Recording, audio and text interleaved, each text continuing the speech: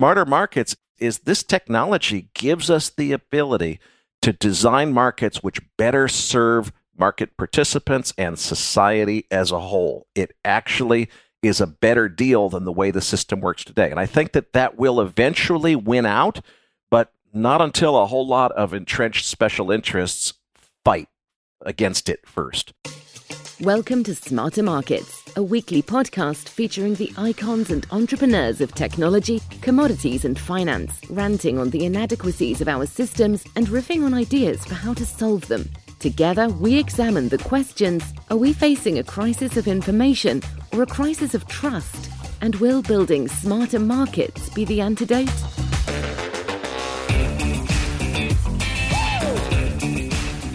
What a pleasure it's been to have both Jeff Currie and Josh Crum return to the Smarter Markets studio over the past 2 weeks.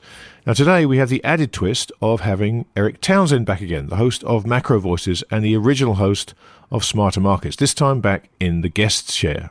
Well, Eric, welcome back to Smarter Markets, this time as guest instead of host. Good to talk to you. Thanks so much, Grunt. It's great to be back, and I like being the guest instead of the host. Fantastic. Well, let's get you right into that straight away and kick off this conversation. Now, look, from a very high level, how should investors be thinking when they think about this phrase smarter markets? What does it mean to you? Well, Grant, I am so excited to do this particular podcast with you personally because this touches on the one area where I think you and I have seen things a little bit differently. And for the benefit of our listeners, you already know I have absolutely immense respect for the work that you do for your podcast. Really enjoyed the Endgame series that you did with Bill Fleckenstein. But the one place where I think we don't quite see eye to eye is I think that there's a really important need to separate the concept of cryptocurrencies like Bitcoin that have been designed for the purpose of competing with government money, and frankly, they've been designed with the goal of frustrating and annoying governments in many ways. We need to separate that concept from the invention of the secure digital bearer instrument, which was made possible by the whole Bitcoin cryptocurrency. I think it's going to take on a life of its own. And of course, the name of that trend now in finance is DeFi, decentralized finance. I make the prediction that the US dollar will be replaced as the world's global reserve currency within the next 20 years with a digital currency system. Now, I'm not saying that I think the same view of the Bitcoin maximalists who believe that Bitcoin takes over the world. I think that governments are not going to be willing to let go of their monopoly over the financial system. And I think that where we're headed is eventually toward a digital currency system that's likely to be government controlled and probably have the opposite design characteristics of Bitcoin. In other words, it's been designed to give the government maximum ability as opposed to minimum ability to oversee, regulate, and control the private actions of private citizens in terms of their financial affairs. So, and frankly, I don't think that's a good thing, but I think that's probably where we're headed. But Grant, the part of this that I am absolutely convinced of is that digital currency provides a superior alternative to conventional currency, that decentralized finance is going to provide a radically improved version of a financial system compared to the system that we have today. And it's going to change everything. Now, the big question is who's going to be in charge? Are the Bitcoin crowd who are basically saying, look, we invented a better mousetrap, so we're just going to compete with the government to come up with better money. Are they going to win? I doubt it.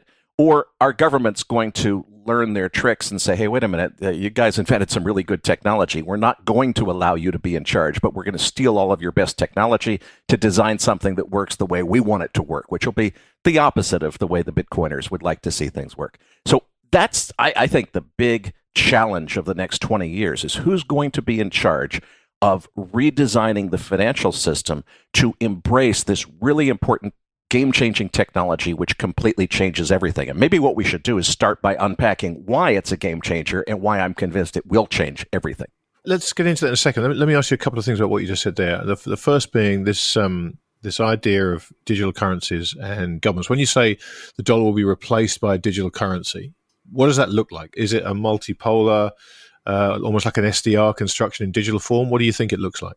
The reason that I say that is that the invention of digital currency fundamentally changes the game. It offers a better way of designing a currency system than we ever had before. And it's primarily about disintermediation and elimination of counterparty risk. We don't have the ability in today's financial system for me to send you $100 very easily. You'd think, well, yeah, sure you do. You have a wire transfer for that purpose. It doesn't really work there, or we got PayPal, or we've got all these other things. Those are all mechanisms that create debt obligations. When I send you a PayPal, it really is setting up a virtual check. It's like writing a check to you. That check still has to clear against my PayPal account. It's not sending you $100 that's really $100 that you're sure that when you received it, there's no giving it back. You've got it. Digital currency gives us that ability to send money right now so that I've got it, you've got it. We don't have to worry about whether my custodian is trustworthy or your custodian is trustworthy or the bank that's in between you and me is trustworthy. We don't have to worry about any of that stuff.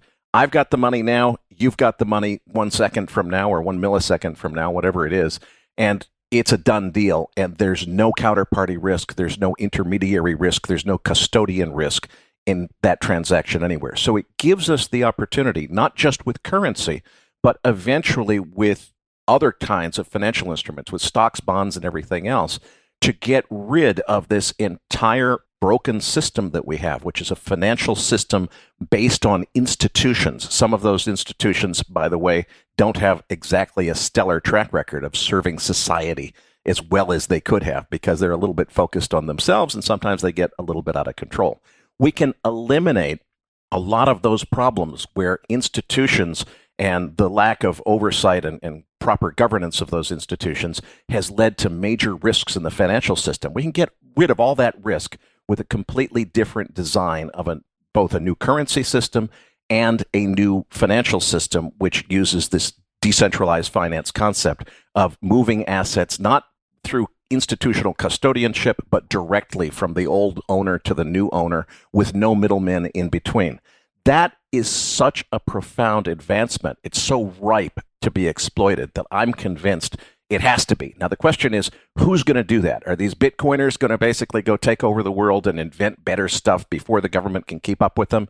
Or is the government eventually going to put its foot down and say, wait a minute, you guys are treading on really important parts of the global economy that we don't trust you to be in charge of. We want us, the government, even though we've proven repeatedly that we have no competence to do these things. We're the government, we're in charge. We're going to put you guys out of business and insist that we're in charge of this. And that probably means government eventually contracting with private enterprise to build technology that is to the government's liking, as opposed to allowing the Bitcoin and the rest of the crypto community to engineer technology which exists for the purpose of competing with government, which is what we've seen so far in the very early stages of this digital currency revolution, which I would argue is just beginning, and which I would argue cryptocurrency is just a tiny part of. Right now, it's the whole thing almost.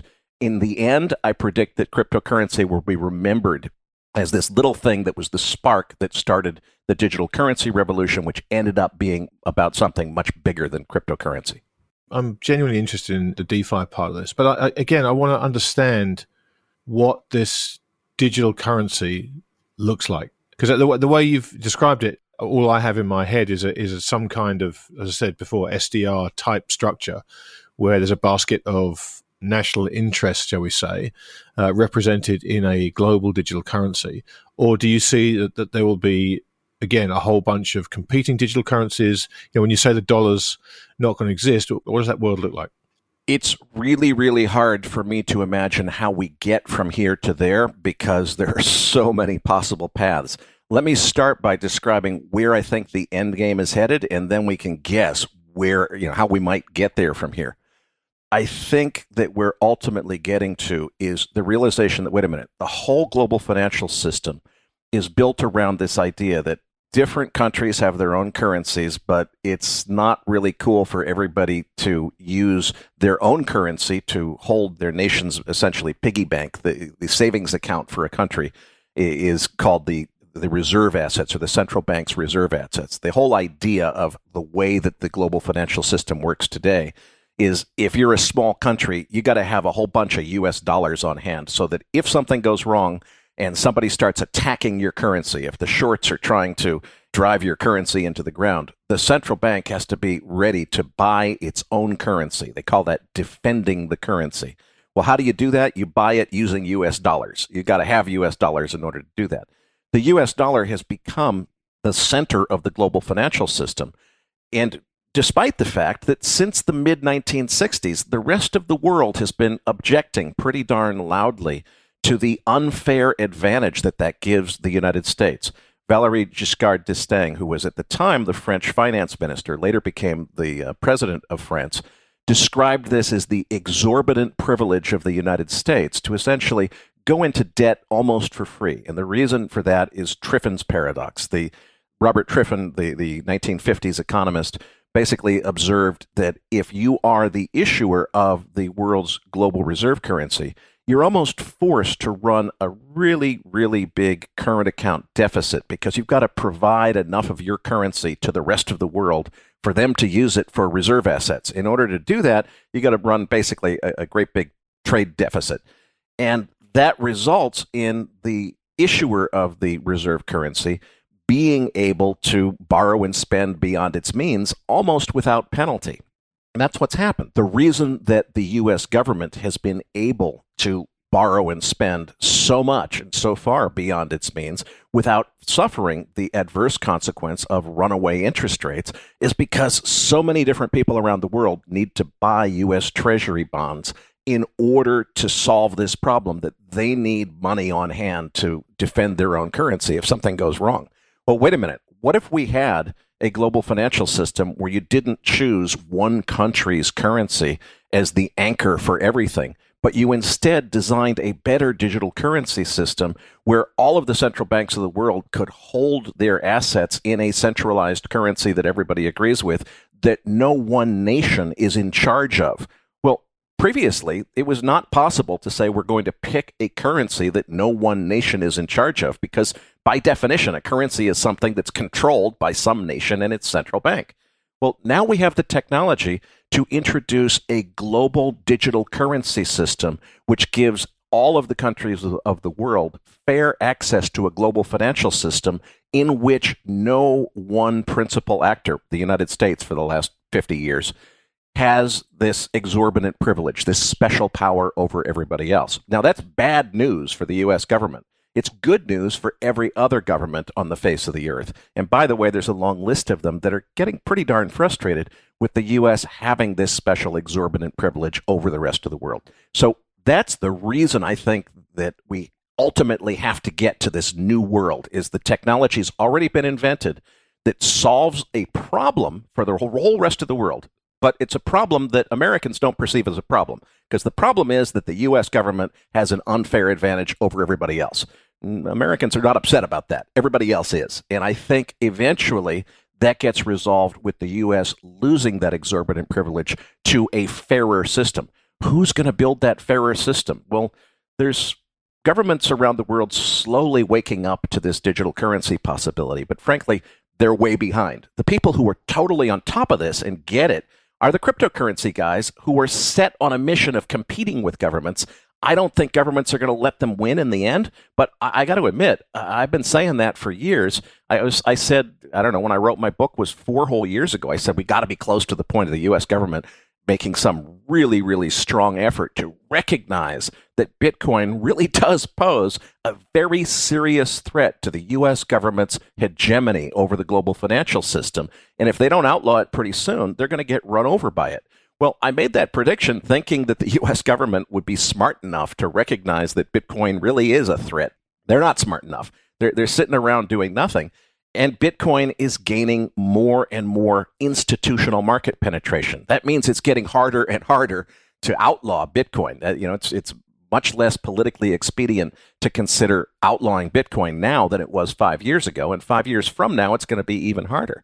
So we may get to a point of no return where the Bitcoiners really are in charge and really do define a new global financial system. I still doubt it goes down that way, but I got to admit I've been wrong so far in thinking that governments would get their act together and recognize how big of a threat this is to their monopoly. But I think that's the reason we eventually get to this. Now, wait a minute. The way that reserve currencies have always gone for the last 1,000 years is whoever's got the most military power just says it's us because we said so, and if anybody doesn't like it, you're going to war. Well, the U.S. can still play that card if they want to. So how's this going to go down? I have no idea, but I think eventually we have to get to the recognition that digital currency is dramatically superior to what we have today, and it creates a leveler, fairer playing field that eliminates an unfair advantage that the United States has over the rest of the world. The U.S. is not going to want to give that up. I predict the rest of the world is going to recognize that maybe the U.S. should give that up. We'll see what happens. It's fascinating to pick this apart. And we'll definitely move on to DeFi in a minute, but I just want to stick with this for a minute. In this system you're talking about, this kind of almost a decentralized global central bank currency, how is that limited? You know, how do you police? Because every country is going to want to print however many of them. It's a quasi gold standard. If you make too few of these digital coins, then obviously you have a massive problem. If you print too many of them, you have a massive problem. If you give people free rein to print their own, you've got a massive problem. How is this going to be built? Because there's a lot of financial stress in the system right now, and that's being felt by many, many countries, all of whom, if they see a chance for an advantage to kind of improve their own financial position, is going to take it. So I'm trying to think about what you say, because it's a fascinating idea, and I'm trying to think it through. How does this thing get limited, get some kind of backing of something, some kind of limitation on it being produced at will? Well, I think what we're really talking about is the design of this new global digital reserve currency system. Who decides what the monetary policy limitations should be? Now, there's bad news here, Grant, which is it is possible using modern technology to design a digital currency system that has digital monetary policy tools that are radically more powerful than the old-fashioned monetary policy tools that central bankers use today. Is it good to give central bankers much more power than they have today? I would say arguably no, it might not be, because allowing them to do much more debasing of the currency every time they think that's a good idea, or when it seems to meet short-term political objectives, probably compromising the long-term value of everybody's money, is probably not a good thing. So does this go down a path where central bankers around the world eventually kind of come together and spec out the new system that they want, which gives the central bankers huge amounts of power? Or does this go the opposite direction, where private actors basically design a system? Maybe Google or somebody designs a digital money system and says, look, we've got a balance that we've designed into this, where central bankers have some tools for providing monetary policy, but in the interest of fairness, we're not going to allow them to do quantitative easing. No country on the world has the ability to just arbitrarily debase everybody else's money by printing more of it. You can only print more of it under certain circumstances. Okay, what are those circumstances? What are the rules? Who decides who's in charge? And how do we get the smartest technology minds who really know how to design and architect these digital currency systems, collaborating with and talking to and working with the smartest monetary minds in the world who really understand monetary systems and the importance of reserve assets and so forth? And if we're going to architect a new fractional reserve or a replacement for the fractional reserve banking system, which works differently, I contend that we have the ability to design a completely new fixed income market that get rid of bonds. Bonds are an outdated concept. There's a better way to design fixed income using digital technology. Well, for now, just take me at face value that there is a better way without substantiating that. Okay, if I say there's a better way, there's 141 zillion other technical guys who think their better way is better than my way. Who picks the best way? Who's in charge of this? How do we sort this all out? I don't know, but I suspect it's going to happen through competition. I think it's going to happen iteratively. People will build cool things. It's like, this does this feature, and that's better than what we have today, and people start using it. And once they're using it, we're kind of stuck with it. So I don't think it will be optimized. I don't think we'll make the best choices. And ultimately, what I think this will come down to is the desire of governments to make it as Orwellian and as, control everything, monitor everything, give governments the most visibility to everything as possible. There will be a counter movement from the libertarians and the Bitcoiners and so forth to say, no, it needs to be designed to limit the power of government. That's the whole benefit of this, is that we limit power of government by not letting them do all these things they get away with, which we think are irresponsible. And then central bankers come back and say, no, the reason we're in charge is because we're smarter than you guys. And what's best for the world is for us to continue to be in charge. Just give us your technology. That's a fight that I don't know how it's going to play out. I suspect it will be decided more by the power of nations and who's in a military position to say we're going to do it our way or else you're going to regret it. And for the moment, the United States has a massive, massive amount of military might. They've got military superiority pretty much over everybody in the world. But wait a minute, that is changing with the development of hypersonic weapons by China and Russia.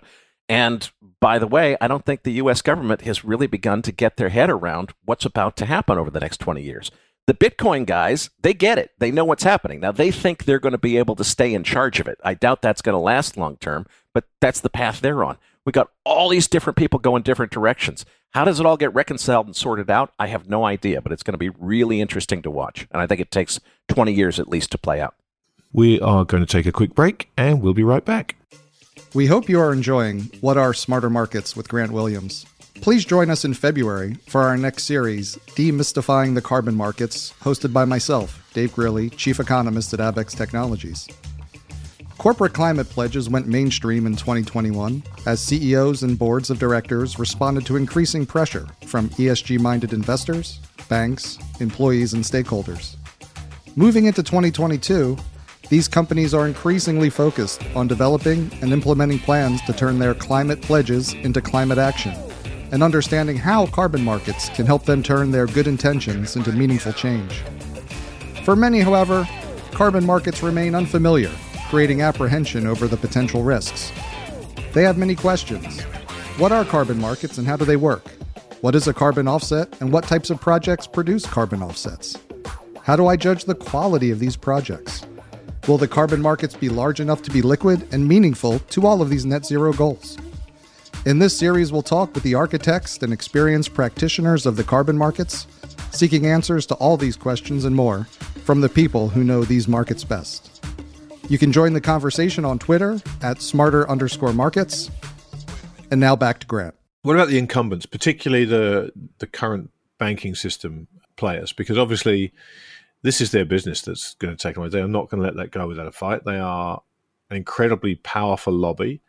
And at the point in time where this starts to happen, they are absolutely aligned with governments in that point, because this would kind of be an end around for both of them. How do you think the banking sector competes with this? Because they can't compete on pricing. Do they end up trying to kill this or buy the firms? How do you think they respond? I think that it is a power struggle that will be defined with a lot of very expensive acquisitions and a slow development of cognizance of what's really happening here.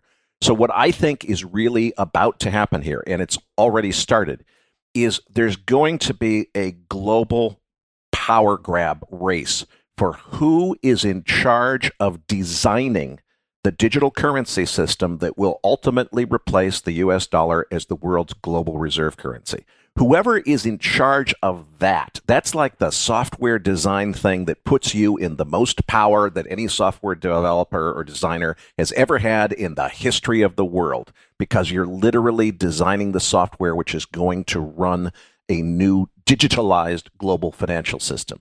Whoever's in charge of building that, designing that, speccing out how it works, is going to inherit immense power just because they know more about it than anybody else. Never mind whatever special features they sneak into it in order to give themselves edge over other people in the financial system. And that, of course, is one of the things we have to watch the most carefully as society, is whoever's in charge of this, there's a conflict of interest there. We shouldn't let them get away with doing anything sleazy. Now, I think what you're going to see is there will be a power struggle between big tech and Wall Street finance. The biggest Wall Street banks will eventually realize that the entire history of the financial industry is being in charge of designing this new digital currency system that replaces the US dollar.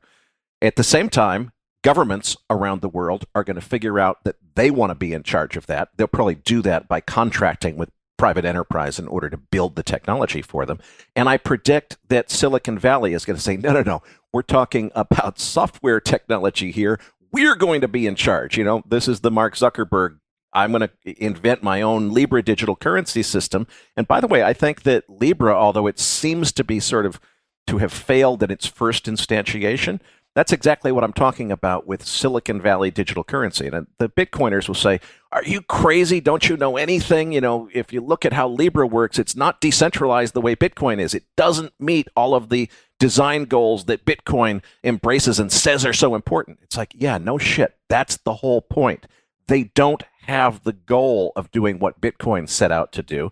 They have the goal of designing something that could eventually be sold to governments to say, look, here's a new idea of how to implement the whole concept of money globally that gives you, governments, more control than you have now. And what we get in exchange is we, Google or Facebook or whoever it is, we get to design it. We get to be in charge of it. And that means we're going to design some stuff into it that we're not going to tell you about that's really going to help us make a killing. I think that's where this goes, is government wants to maintain control somehow. They know they can't do it themselves. They've got to contract it out.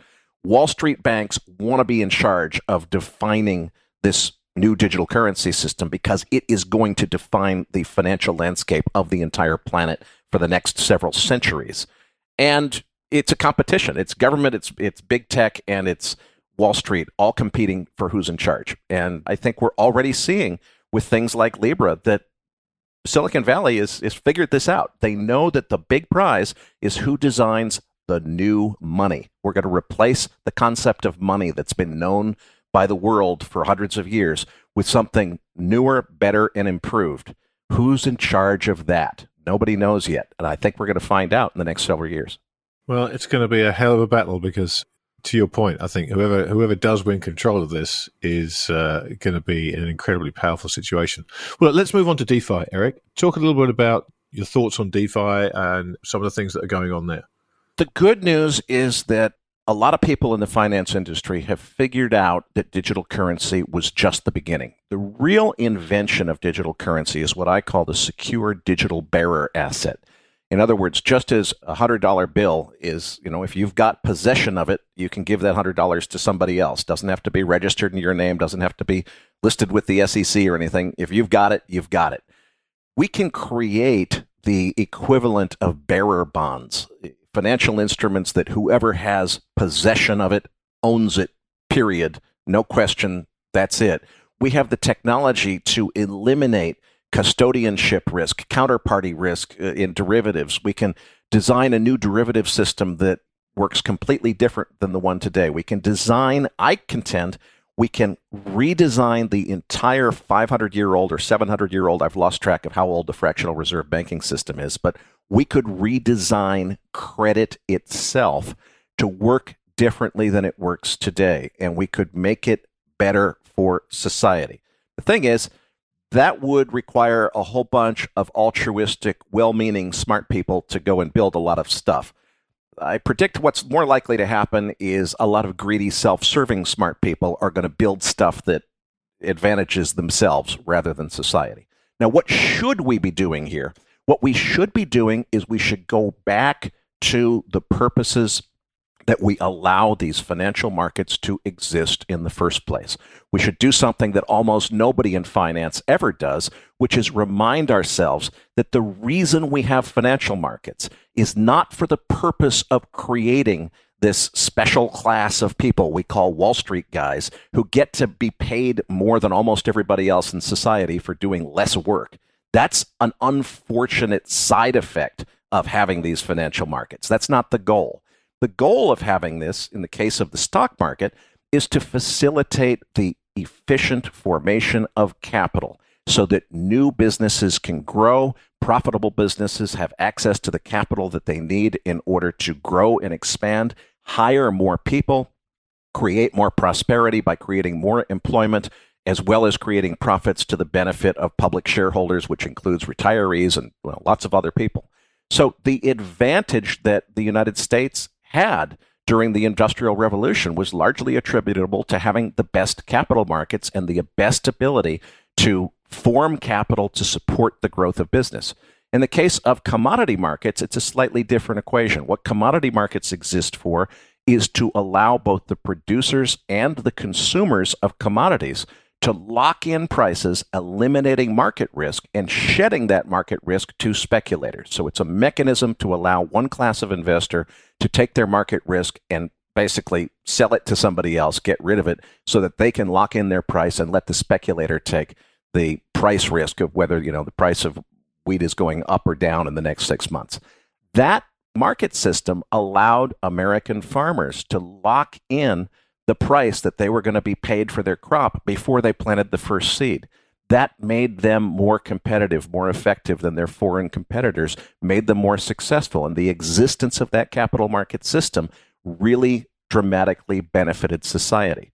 I think the people that thought about designing financial markets for the purpose of benefiting society all died about 100 years ago. And as far as I can tell, nobody's paying attention to that. But if we were to step back and say, wait a minute, we've got this new wave of technology, DeFi, decentralized finance. It's going to make it possible to replace our existing capital markets with something much more advanced, much more automated, much more technologically sophisticated. Should we be designing that so that we deliver the most benefit to society, to redesign something like credit so that it helps more people to get the money that they need in order to grow their business, in order to get their operation to do whatever they need? Are we going to do it that way, or are we going to redesign this system so that the people that are doing the redesigning are focusing entirely on building stuff that gives them advantage that nobody else understands because they were at the center of the whole thing and they knew how to figure it out? And I go back to something like Reg NMS back in 2007 when the SEC had a very good idea, which was let's redesign the financial system so that one stock could trade on several different exchanges, and there's a mechanism for those exchanges to compete with one another. That was a great idea. But what happened was once they got into the committee meetings and figuring out how to actually make that work from a technology perspective, you ended up with two groups of people. There was a bunch of confused people that looked at this Reg NMS, and it was very complicated and technical, and they didn't understand it and didn't know what to make of it. Then there was a very small group of people who got it, and they understood exactly what it meant, and they said, wait a minute, we can game this thing. We can go invent this whole new idea called latency arbitrage, and we can basically front run in real time at the level of billionths of seconds. We can front run the orders that are going back and forth between these exchanges through this thing called the SIP, the Securities Information Processor. All we have to do is buy more expensive computers than the other guys have, and we can cheat this system, and we can design the actual rules to allow us to cheat in this system, and we can get away with it. And that's exactly what they've done, and that's why we now have high-frequency trading and latency arbitrage. And we've reached a point, Grant, where the smartest kids coming out of university, they don't want to go and cure cancer. They don't want to make the world a safer, better place. What they want to do is learn to write the latest co-located server latency arbitrage algorithm that's going to skim a tiny little bit of money off of the top of a whole lot of transactions and effectively steal money from a whole bunch of people that don't realize or understand what's happening. That's the way that all went down. Did we really design better markets where you can trade one stock on a whole bunch of exchanges? Yep, that happened. But it came with a bunch of hidden side effects, which is there's these latency arbitrage guys that are making a killing doing essentially a guaranteed win strategy that steals money from everybody else in a way that most people don't understand. That's like small scale. I think what we're about to see is big scale conflict of interest, where the smartest people who understand the technology the best are in a position to exploit it for their own benefit. And what society needs very badly is for somebody who fully understands this to be in charge of doing it for we the people, for the benefit of the people, not to make a bunch of Wall Street guys even richer. Who's going to be in that role? I don't know. I can't figure it out. I'm a little bit worried about where this is headed. Self-interest is always and everywhere part of the human condition. So no matter how you do this, it seems to me that it's almost impossible to build a system that is devoid of self-interest. You know, whoever wants to put this thing together is going to have an interest of some sort, and the lobbying and the jockeying to try, and as you say, be a part of the consortium that puts this thing together is going to be crazy to watch. Do you think it's actually possible for a genuinely utopian system like this to be built out of nowhere by people who have no self-interest and be adopted in place of an existing system that conveys enormous privilege on those at the heart of it. I just struggle to see how there's any way that can happen. I mean, I think it's a great idea, and I get... I'm not suggesting it could happen. I don't think it can. I think we're in violent agreement there. My point is there is something that ought to happen here, which is not going to happen. What we ought to do is look at what purpose financial markets are supposed to serve to benefit society and figure out how to better benefit society by using technology to design better, smarter markets. Nobody really is incentivized to do that altruistically for the good of the world. Now, what we're seeing is there's definitely people that are starting to build things in the DeFi world to advantage themselves. Yeah. Well, listen, let's drill down into some of these ideas. You've thrown a lot of ideas out there, all of which sound fascinating. We've already seen, obviously, there are, seemingly an endless number of discount online brokers now where the middleman has been made obsolete, free trading, all this stuff. And we've seen, actually, in the last year, the kind of damage that can cause. And I suspect the damage part of that particular technological advancement is yet to be seen to its fullest extent. I suspect this year we'll see an awful lot more damage caused by that. But what kind of advancements are we talking about in terms of what investors would see and experience from the new technology that you're talking about? Let's start with what are the fundamental, powerful benefits of this technology to start with. It's really about disintermediation and elimination of counterparty risk. Today, we have a financial system which is a system of institutions. You do your banking with a reputable bank so that hopefully they'll still be around when you need to go and withdraw the money that you deposited with them. You deal with a reputable firm for your brokerage transactions, because when you buy 100 shares of stock, you don't really buy 100 shares of stock in your name, Grant. The way it works today is those shares are being bought in street name.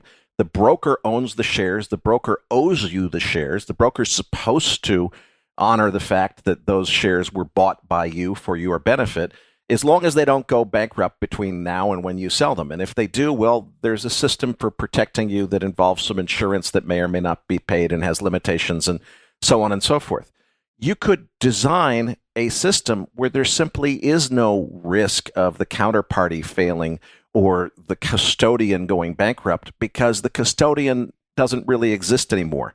You're buying 100 shares of stock, you own the 100 shares 1 millisecond after that transaction is complete. The whole concept of clearing and settlement that we have in the existing financial system goes away, because the clearing and settlement happens instantaneously as you buy those shares. That means that all of the, what if MF Global goes under? What if you have a Lehman moment where the counterparty risk in over-the-counter derivatives could potentially blow up the entire financial system? Those kinds of risks could be eliminated completely so that they just don't exist anymore. And not only would you still be able to do the kinds of transactions that Lehman was involved with sophisticated derivatives, interchanging obligations with other banks and so forth. Not only could you still do that, but you could do it better, because you could design a much more capable, much more functional system for doing that. Well, what happens, Grant, if you do come up with a better mousetrap and all of a sudden you got a way of doing things that obviates the need for the entire tri-party repo system? Well, guess what? There's a lot of entrenched players who make their entire living off the existence of the tri-party repo system and their ability to game that system to their own benefit, something that they've spent the last several decades perfecting their techniques for doing. You're talking about making the system better by eliminating a flawed system where exploiting those flaws is exactly where a bunch of very powerful people make all of their living. Well, guess what? They're not on your side, and they're still very powerful people. They want to prevent you from improving the global financial system because you want to improve it in a way that eliminates those subsidies and special benefits for insiders. Well, they love the idea of re-engineering the system, but they want to build in more of those benefits for insiders for themselves and not take them away. That's an inherent conflict of interest where the good guys are likely to have a lot less power and resources than the bad guys. And unfortunately, I don't think this is going to be a pretty picture. But what are smarter markets to me? Smarter markets is this technology gives us the ability to design markets which better serve market participants and society as a whole. It actually is a better deal than the way the system works today. And I think that will eventually win out, but not until a whole lot of entrenched special interests fight against it first. And it's going to be a long and difficult fight. And to some extent, corruption really defines the way everything works. There will be plenty of the new system, which is just designed in a way that benefits the designers of the system. It's the way things always work. Yeah, it's so interesting to talk about this stuff, Eric, because we talk about these ideas, all of which seem fantastic, right? And they all improve the financial system. They improve the playing field. They level it for people who are at a disadvantage already. But every single one of these ideas, and every single time I get into conversations about the changes that blockchain technology and DeFi can make, I just have this enormously loud bell going off in my head, because I realize who this is going to hurt and the kind of benefits it's going to take away. And I wonder what it takes for this to win that battle, because you are fighting against, let's face it, forces that have the ability to regulate, that have the ability to make laws. And whilst I suspect that they will be forced to kind of incrementally allow this kind of stuff to happen, it's very difficult. I know you talked about this being a quarter of a century long rollout. So for investors kind of thinking this through, as this rolls along, as we move through that quarter of a century, how should we think about this? What can we expect in terms of a pathway? What does it look like, this transition? An analogy that I like to use is think back to the mid-90s when all of a sudden the market figured out, okay, look, the internet's going to be a really big deal. This is important. We got to invest in it. They were right about that. They were exactly right. But what happened is nobody was really sure exactly where it was headed. They correctly intuited that internet equals big deal. But somehow it seemed like pets.com was worth whatever it was worth back in the middle of that. They weren't sure where it was headed, and they were just buying everything that had .com in its name. I think we're kind of in that phase right now with DeFi, which is we're waking up to the realization that DeFi is as big of a deal for finance, probably a bigger deal as the internet was. It's really going to change everything in a bigger way than the internet changed everything for broader society. But to a greater extent than we were confused in the mid-90s. The finance industry is like, wait a minute, okay, where is this headed? Nobody knows. The Bitcoin maximalists think that the open source kind of we the people are going to create a better money system that's going to compete with the government. The government won't be able to do anything, and we the people will just choose this better system because it's better. I don't think that is at all likely to happen. I think a lot of very powerful, entrenched special interests are going to fight it out. Now, the good news is that competition, I think, creates some transparency. In other words, if all the Wall Street banks were competing with each other to create this new financial system based on decentralized finance technology, no, I'm not too excited about whether or not there's going to be any visibility for the rest of the world to see what they're up to.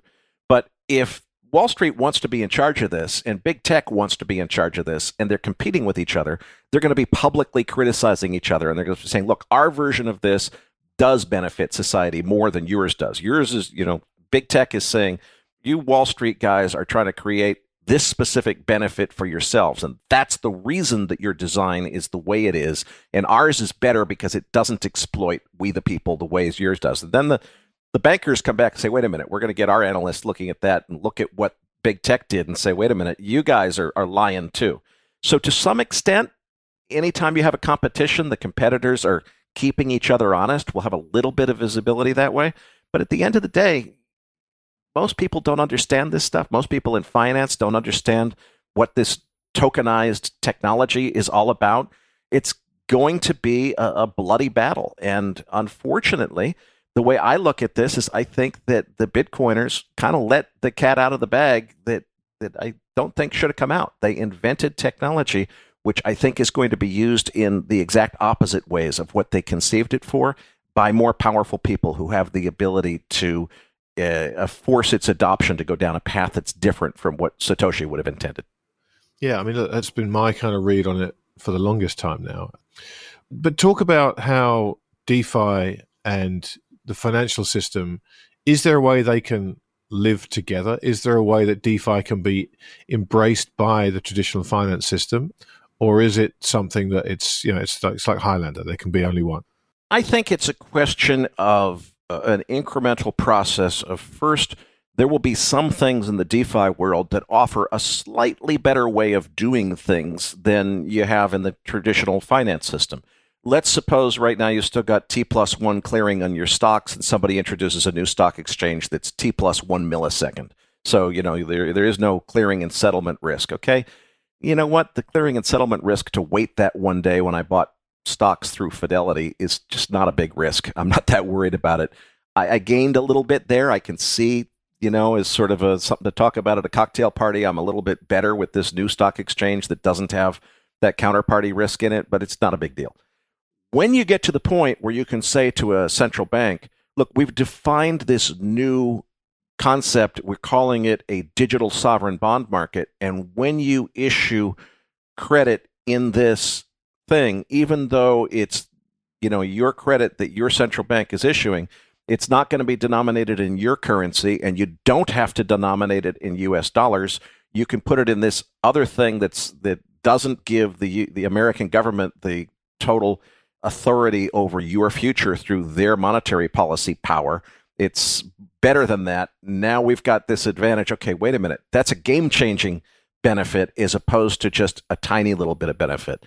So where are the game-changing benefits going to come from, and who are the parties that are going to really respond to them? I think that elimination of counterparty risk, elimination of custodian risk is going to be a really big thing to institutional finance.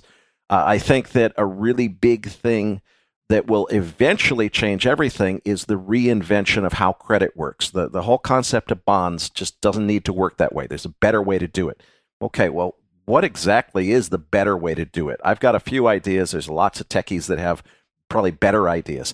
Who's going to have the bake-off? How are we going to compete? I think what happens is probably just as we've seen the introduction of new financial products where, somebody says mutual funds are a thing, and okay, mutual funds really took off. Somebody comes up with ETFs and says this is a better way of accomplishing essentially the same function, but we could do it in a better way. All of a sudden, ETFs have dramatically, replaced a lot of the mutual fund business, has gone the way of ETFs. I think what you'll have is new credit instruments that are DeFi credit instruments that at first are just a novelty. It's like, oh, they did a digital bond. Who the hell cares? Maybe I'll buy one just in case it goes like Bitcoin did and takes off for reasons that nobody anticipated. Well, we'll see what happens. A couple of years later, you're seeing that, oh, well, when we get into a default situation and the conventional bond defaulted, the people that held the bond got screwed. But the guys that had the digital bonds, this smart contract kicked in, and we basically went and took the assets that were remaining of the borrower and distributed them fairly. We essentially did the equivalent of a bankruptcy proceeding automatically, in real time, instantaneously, without anybody having to go to court. Oh, wow, I was much better off with this digital bond. Aha moment. All of a sudden, everybody wants them.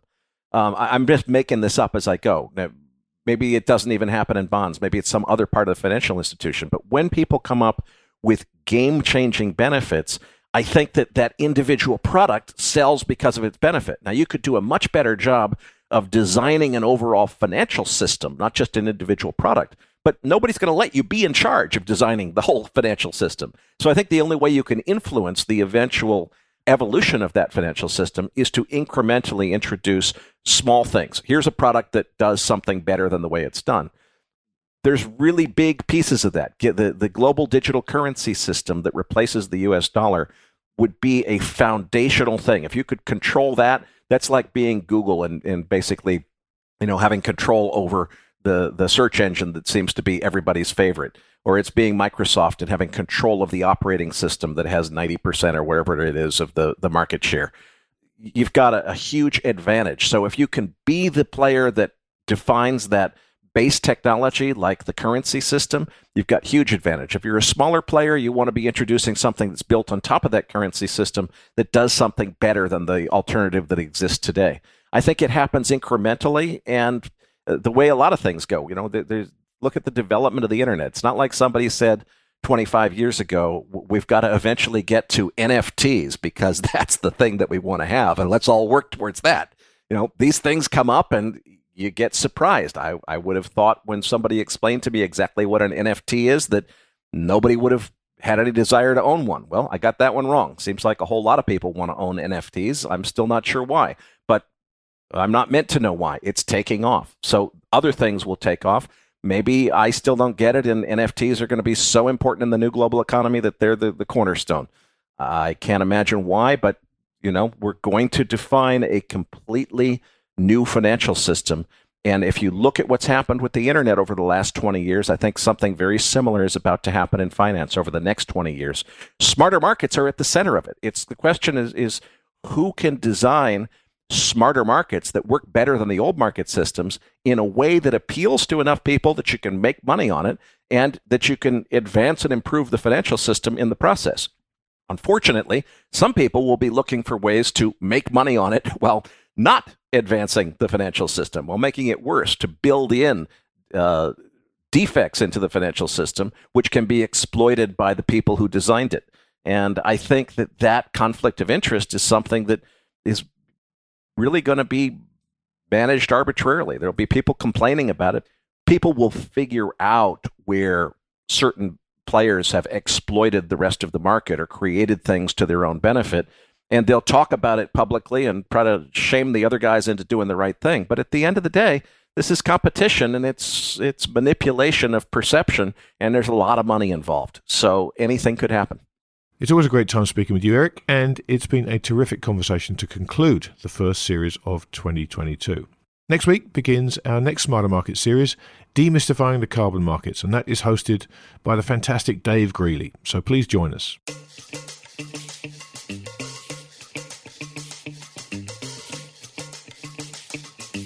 That concludes this week's episode of Smarter Markets by Abaxx. For episode transcripts and additional episode information, including research, editorial, and video content, please visit smartermarkets.media.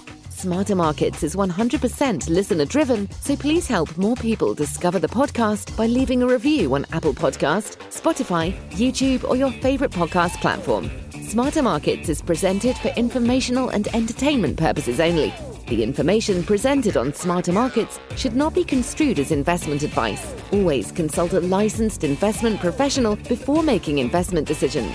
The views and opinions expressed on Smarter Markets are those of the participants and do not necessarily reflect those of the show's hosts or producer.